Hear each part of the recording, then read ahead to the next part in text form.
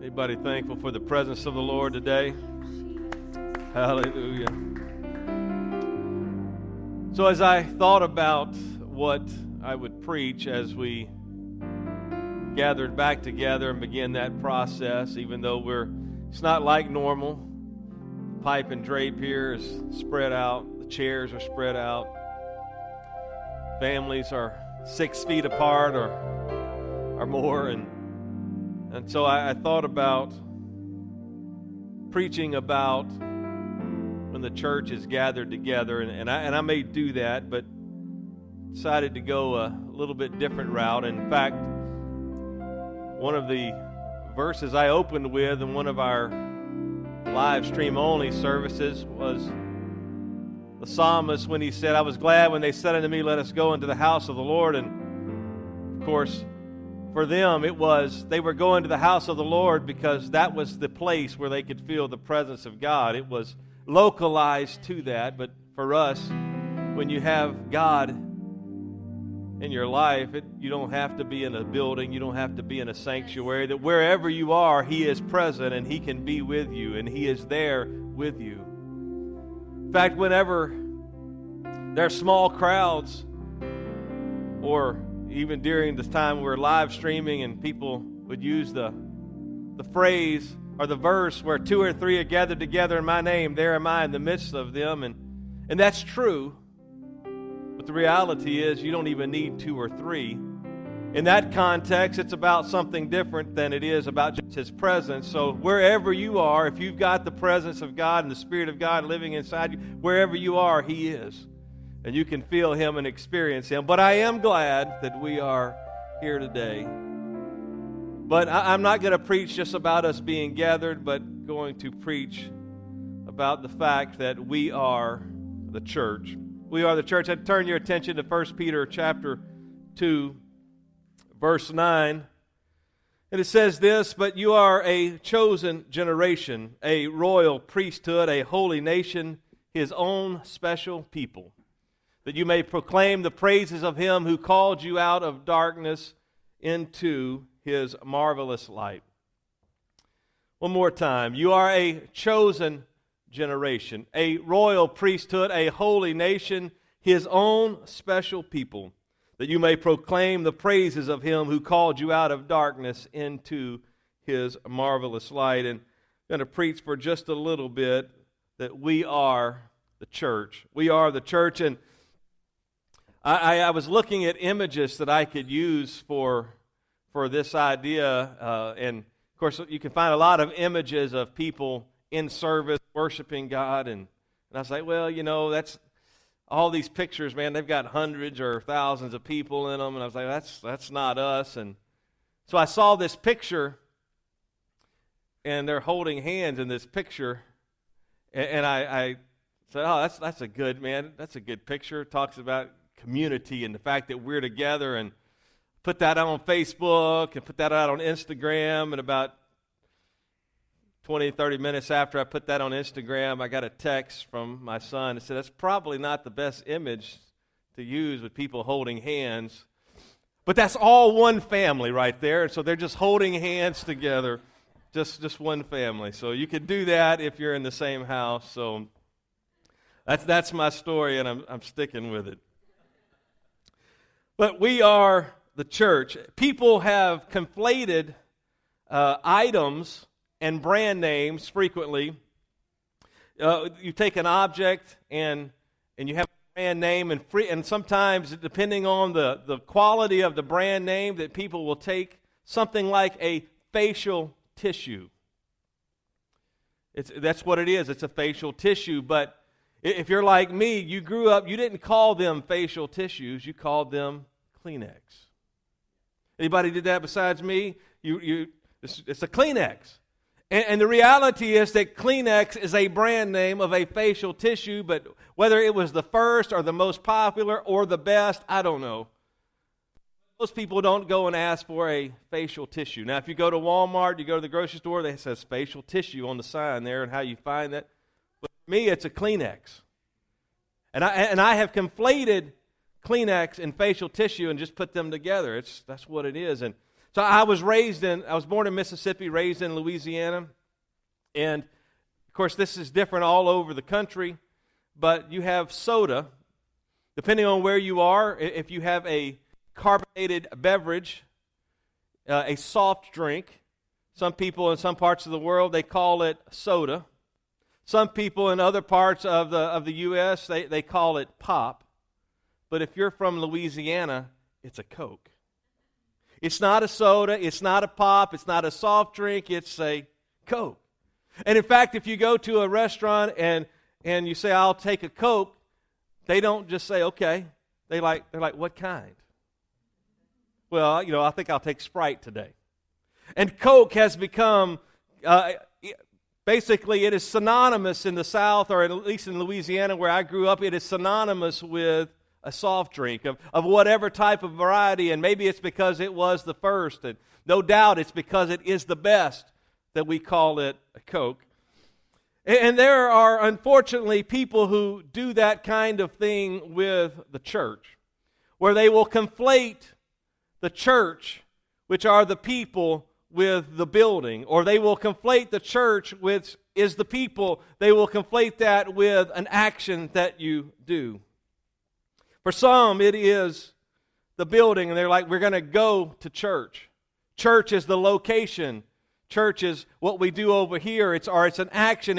We're going to have church. It's what we're doing now. People say, we're having church, and it becomes more of a verb, and it's an action that you do, or it's a place that you go. But the reality is that the church is not a building, and it's not even an action. The church is the people of God. That the church are God's people, and we are gathered here today as God's people, and so that makes this building a church building because the church is here. We're not the church because we're in a building called the church, but the building is called a church because we are here. There are, of course, a number of metaphors in the Bible that are used for the church. The church is called the bride of Christ. It is the body of Christ, and even the metaphor of a building is used, that God is taking and building a body, or building a thing that He calls the church. But He's not talking about a physical building like this. He's talking about people that He's putting together, and He's putting them together as a building. And so the church is not a location. The church is not an action. The church is the people of God. The text that I read to you, 1 Peter 2:9, familiar passage of Scripture. And it starts off with the word but, which is a contrast about what has gone before. So Peter has talked about the things something that has gone before, and he is juxtaposing what has gone before with what he's getting ready to say about God's people and what he's getting ready to say about the church. In verses 6 through 8, he says this, he says, therefore, it is also contained in the Scriptures, behold, I lay in Zion a chief cornerstone, elect, precious, and he who believes on him will by no means be put to shame. Therefore, to you who believe, he is precious. But to those who are disobedient, the stone which the builders rejected has become the chief cornerstone, and a stone of stumbling and a rock of offense. They stumble, being disobedient to the word to which they also were appointed. So he lists out the fact that Jesus is the chief cornerstone and all of these things, but he says the people who are not part of the church, they stumble over that stone. They can't get past it. And so what he's really doing is he's setting up this distinction between believers and non-believers. He's saying that to believe is to obey the gospel. It's not just a mental assent. It's not just that I believe this to be true, but because it is true, I act, and because it is true, I obey. And he says, ultimately, to disobey is not to believe. We live in a culture where people believe a lot of things. People say a lot of times that they believe in God, or but they believe the gospel, but they don't obey the gospel. They don't obey what the Word of God says. And so the reality is, you can say that you believe it, but if you don't live it, if you don't obey it, it's just mere words. And he says, we are not like these people who stumble at God's Word. We actually believe and we obey what is going on. We're not rejecting the person of Christ. We are following Jesus Christ. We're not rejecting His Word, but we are following His Word. In that last verse, verse 8, it says, they stumble being disobedient to the Word, to which they also were appointed. And that's an interesting phraseology, the way he uses that.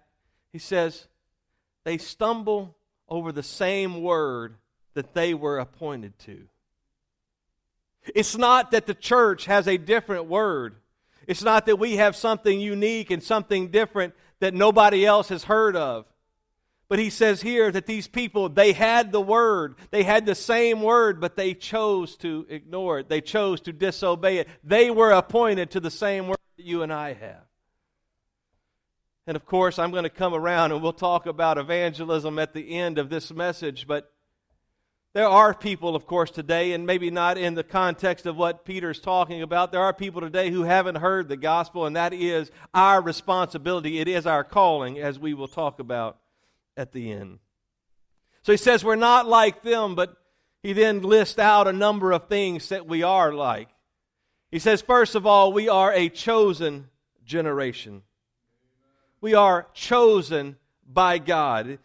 The Bible tells us that many are called, but few are chosen. That God calls everyone and wants everyone to be in relationship with Him. He wants everyone to repent. He wants everyone to see and experience salvation. He wants everyone to experience the new birth. But unfortunately, not everyone does. But the people who respond to His call are the ones that He calls the chosen. They are the elect, and the Greek word here is electon, which means the elect of God. That means chosen by God. And that when we respond to the gospel of Jesus Christ, we're not just like everybody else, but now we are the chosen. We're not just called, but we are chosen by God. And God has a timetable for all of this. And I think possibly that part of what Peter is getting at when he uses this term, chosen generation, is not only are we elect of God, but Paul said in Galatians 4:4, he says, when the fullness of time was come, God sent forth His Son, made of a woman, made under the law, that there was a time appointed by God when all of this would happen, when Jesus Christ would come upon the scene, and that you and I would have the opportunity to be saved. It was a generation that was chosen to be present when Jesus came, and we are now engrafted in and part of that chosen generation today. Generation, though, is more than just a time period. In fact, the word can mean a number of things. It can mean a particular people, or in some translations, New American Standard, among them, it uses the word race. They translate it a chosen race. But the reality is that it's not a black or white thing. It's not a red or yellow thing. It's not about your ethnicity. But we are a chosen people of God. We are chosen by God, and when we respond to Him and come into relationship with Him, we are now part of His people, part of this generation, part of the race of God's people. Revelation tells us that heaven will be made up of every nation, every kindred, every tongue, every people. It's not about ethnicity at all. It's not about where you were born or what nationality you may have been. It's not about any of that, but it's when you come into relationship with Jesus Christ, we're now together. We're now one people. We're now a chosen generation. We are the elect of God. Oh, can somebody say amen? Aren't you glad that you know who Jesus is and that you're in relationship with Him today? But not only are we a chosen generation, he says we are a royal priesthood.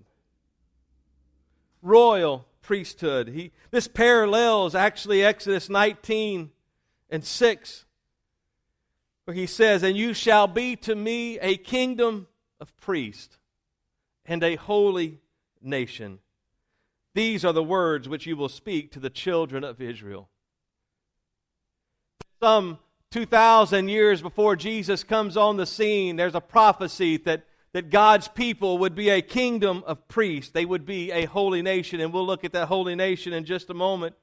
But the royal aspect of that speaks to kingliness. It speaks to royalty. And while we're not born as royalty in our natural and biological births, we are adopted into the royal family. And we don't have royalty here in the United States. And in fact, while there's royalty in a number of different nations around the world, the only one we really talk about is the royal family in England. And it's a big deal if you're going to get into the royal family. They don't adopt you into the royal family. You have to marry into the royal family. And there's all kinds of things you have to do, and all manner of things you have to agree to, and things you can do in person, and things you can't do. And I even heard the other day, my wife was looking at something, they can't even play Monopoly. Because one of the people, however far back, decided it was not a very nice game. And so if you're a royal person, you can't play Monopoly.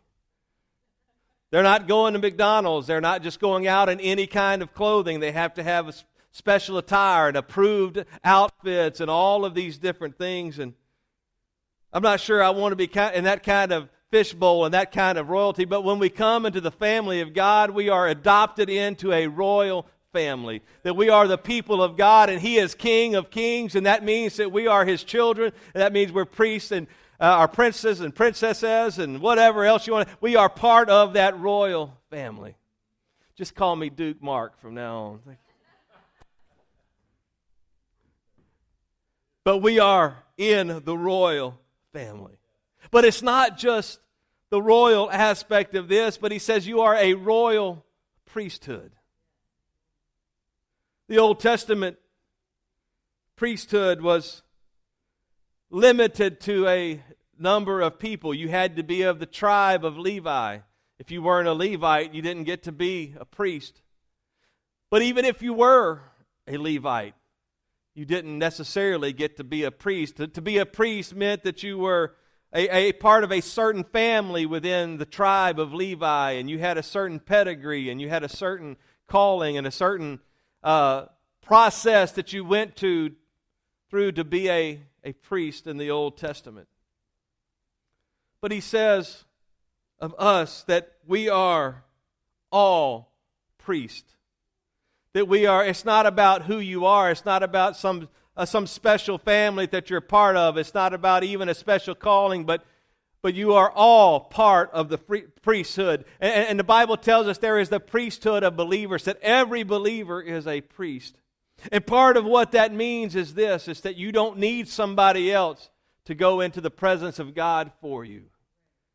In the Old Testament, the high priest only one time every year would get to go into the presence of God, would get to go into the Holy of Holies. But now we are all royal priests, and that means that we are not only kingly, but we are priests, and we can all go into the presence of God anytime we want. As we talked about earlier, all you have to do is call upon Him, and His presence is manifest and revealed to you today.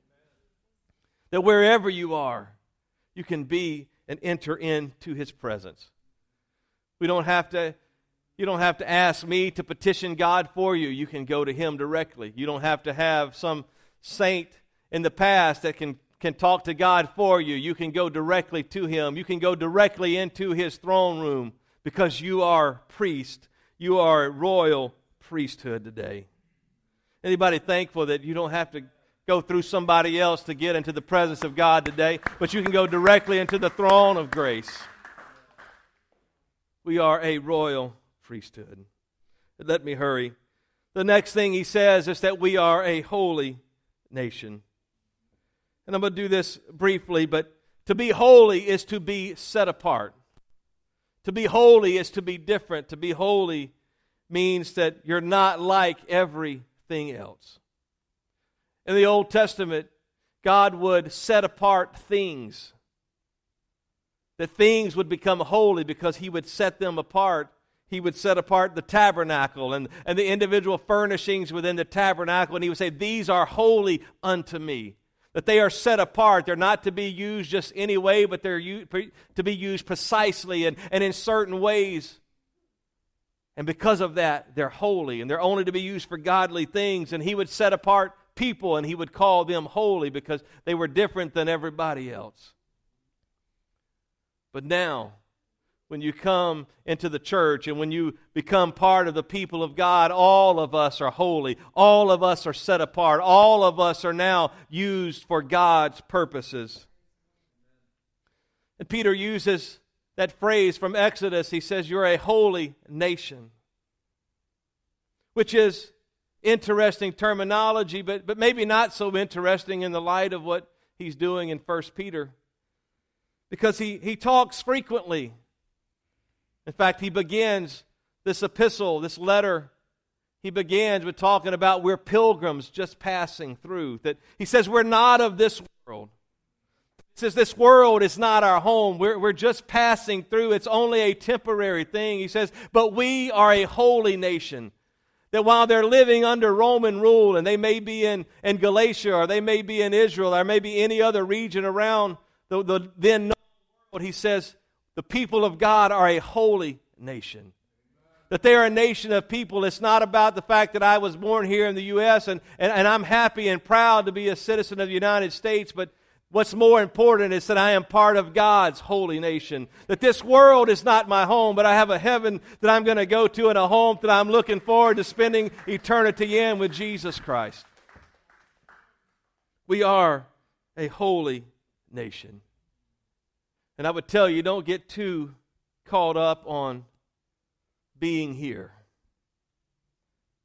Because this is not the end-all, be-all. But heaven is what I'm looking forward to. I think it was probably our first live stream. Of course, and everything was an interesting, we've had some interesting experiments and finally got things most the same, and we're not making too many changes. It is what it is, whether good or bad. But we've got a lot of the bugs worked out. But I remember that first service we did a live stream, March 22nd. I don't know that I've ever actually prayed this or said it. I've read it numerous times. It's the end of the book of Revelation. But I'm standing right over here to the side of the platform before we went live. And I said that phrase from the end of the book of Revelation, even so, come Lord Jesus. There was just something about what was going on in our world and in our nation, and we can't get out of our houses, and we're all in this lockdown, and I'm like, man, this is I'm just ready to go. Because this world is not my home. And I'm looking forward to getting back to normal or whatever the normal is going to be, but this world is not my home. We are part of a holy nation. And there is coming a day when the trumpet's going to sound and we're going to be called up together to meet Jesus in the air, and so shall we ever be with the Lord. Anybody looking forward to that day besides me?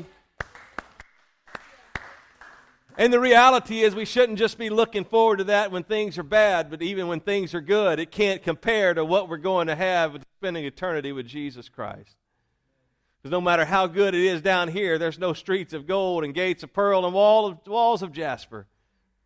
But ultimately, what's going to make heaven heaven is that we're going to be in His presence forever.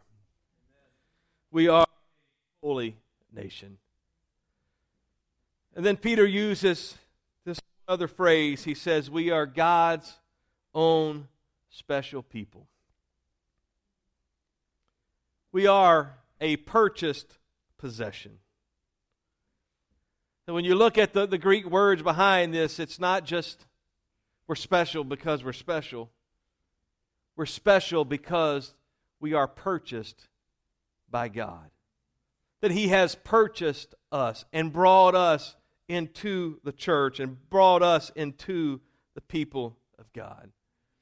And I know we talk about it at Easter and various times, but your salvation was not free. It's free to you, but it cost Jesus everything. And through His death on the cross, He purchased your salvation and mine. His sacrifice was big enough for the whole world. It was costly enough to cover the sins of all of the world. But there are a lot of people that don't want to be purchased by the sacrifice of Jesus Christ. They want to do their own thing, their own way. But when you come into relationship with Jesus, what you're saying is, Lord, I'm glad that you went to the cross and purchased my salvation. And I want to let you pay it all. I don't want to pay for my sin. I don't want to pay for my disobedience. I don't want to pay for any of that. But I'm allowing you to purchase me. We were purchased at the cross, and He purchased us for Himself. And what I would tell you is there is no buyer's remorse with Jesus. There is no return policy. There's no, well, I'm going to try this out, and maybe I'm going to try them out and see how they do it, and if I don't like them, man, I'll take them back. But there's no buyer's remorse. Anybody ever bought something, you thought you really wanted it, and then after you bought it, you're like, man, this is not what I thought it was going to be? Anybody, the first thing you do after you buy something, or maybe even before you buy it, you look at the return policy just in case? Yeah. There's none of that with Jesus. He knows who you are. He knows what He wants you to become. He knows all about you. And so He's not looking to get rid of you. He's not having buyer's remorse. But He has purchased you and placed you into His family. He has placed you into the church. And He's happy that He went to the cross for you. Why don't you just lift your hands right now? Would you thank Him for what He did at the cross? Jesus, we thank you for the sacrifice you made, that you have purchased us with your blood, that you have brought us into your family, you have brought us into the church. We thank you, Lord. We thank you, Lord. We are His own special people. And then I'm going to jump down to the last phrase before going back to the second to the last. But we are in God's marvelous light. Before we were in relationship with Jesus, we were in darkness. We couldn't see where we were going. Everything that we were involved in was darkness. It was sinful. It was bad. There was nothing. The Bible says there is nothing good in us. And the Bible equates darkness with sinfulness and light with righteousness. And he says we were in darkness, but He has brought us out of that darkness into His marvelous light. We're talking about this before service. This room is fairly dark, especially where we've opened up the sides. I can see that there are people there, but if I didn't know who you were, I wouldn't have a clue what you looked like over there. See the people in the middle? And unfortunately, I'm standing in the light, so you have to look at me. We were talking about, when you come out of that bright hallway, it's really dark when you step in here. Once you're in here, though, your eyes get adjusted and you get used to the darkness.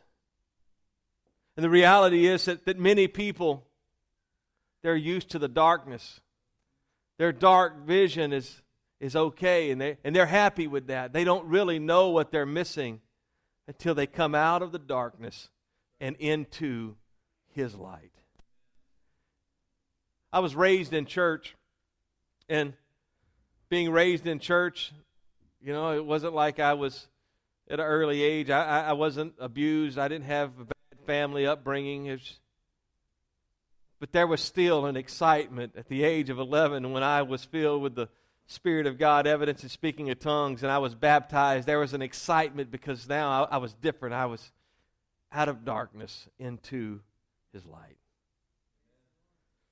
The word for church in the Bible is a compound Greek word. It's ekklesia, or you may have heard it pronounced ecclesia, or you've heard ecclesiology, and that's the study of the church. But those two words, it comes from the Greek word ek, E-K, and kaleo. And what it means is we are called out. We are called out of darkness. We are called out of sin. We are called out of the world system. We're called out of all of the things that God doesn't want us doing. We're called, not just called out of that to just nothing, but we are called out of that and we are called to Him. that when you become a part of the church, you're called from the world into His body. You're called out of the world and to become a part of His people. We are out of darkness into His marvelous light. And Peter says there is a reason that all of this is true. That you may proclaim the praises of Him who called you out of that darkness into His marvelous light. That the reason we're saved is so that we can proclaim the praises of God. We proclaim His praise in the way in which we live. We're different than the world. We're set apart. We live and we have different values and we have different things that are important to us. And our manner of life is different. Our attitude and our character and all of those things should be different. We are proclaiming His praises in the way in which we live. We proclaim His praises in the testimonies that we tell when we talk about how He saved us or what He's brought us out of or what He's healed us from or whether it's disease or how He's provided for us. And when we tell people what God has done for us, we are proclaiming His praise. He called us out of darkness into light so that we could proclaim His praise. We're all of those other great things, but there's a purpose behind it. He didn't do it just so we could be in a vacuum. He didn't do it just so He could say, well, I called some people out. These people who are called out are to proclaim His praise. We proclaim His praise in the way we live, as I mentioned, the testimonies we tell. But we proclaim His praise also in the gospel that we share. See, not everybody is part of that chosen generation. Not everybody is in the royal priesthood. Not everybody is a holy nation. Not everybody is God's own special possession. Not everybody has been called out of darkness in the light. So what He has saved us for is to proclaim His praises so that others would be part of that body that you and I are part of. So that other people could be part of the church. So that other people could experience what you and I have experienced. So other people could experience all the things that God has for them. So other people can experience an eternity with Jesus Christ in heaven and not an eternity apart from Him in hell. We are to proclaim His praise through the gospel we share. Let's stand together. I haven't said that in 9 weeks.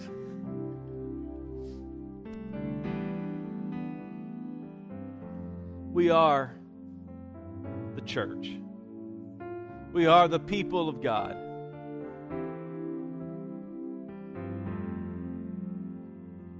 And I don't know about you, but I'm happy to be part of the people of God. I'm excited to be part of the people of God, part of the church. It was the evening of November 14, 1970, Southern Airways Flight 932 at McDonnell Douglas DC-9, which Huntington, West Virginia's Marshall University chartered to transport the Thundering Herd football team to Greenville, North Carolina, via Stallings Field in Kingston, North Carolina, and then back to Huntington. As they were going back, they clipped trees on a ridge just 1 mile short of the Tri-State Airport there in West Virginia, and they crashed into a gully.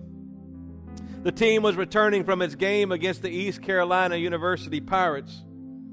They lost 17-14 that day. There were no survivors. In all, 75 people lost their lives. The deceased included the 37 players, head coach Rick Tolley, and 5 members of his coaching staff. The athletic director, the athletic trainer, his assistant, 25 boosters, and 5 crew members.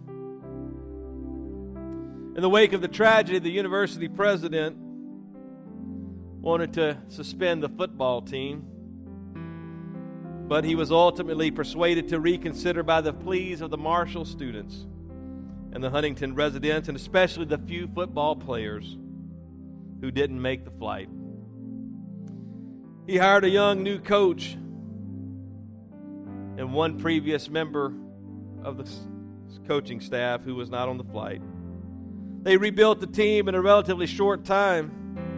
They were aided by the NCAA's waiver rule prohibiting freshmen from playing varsity football.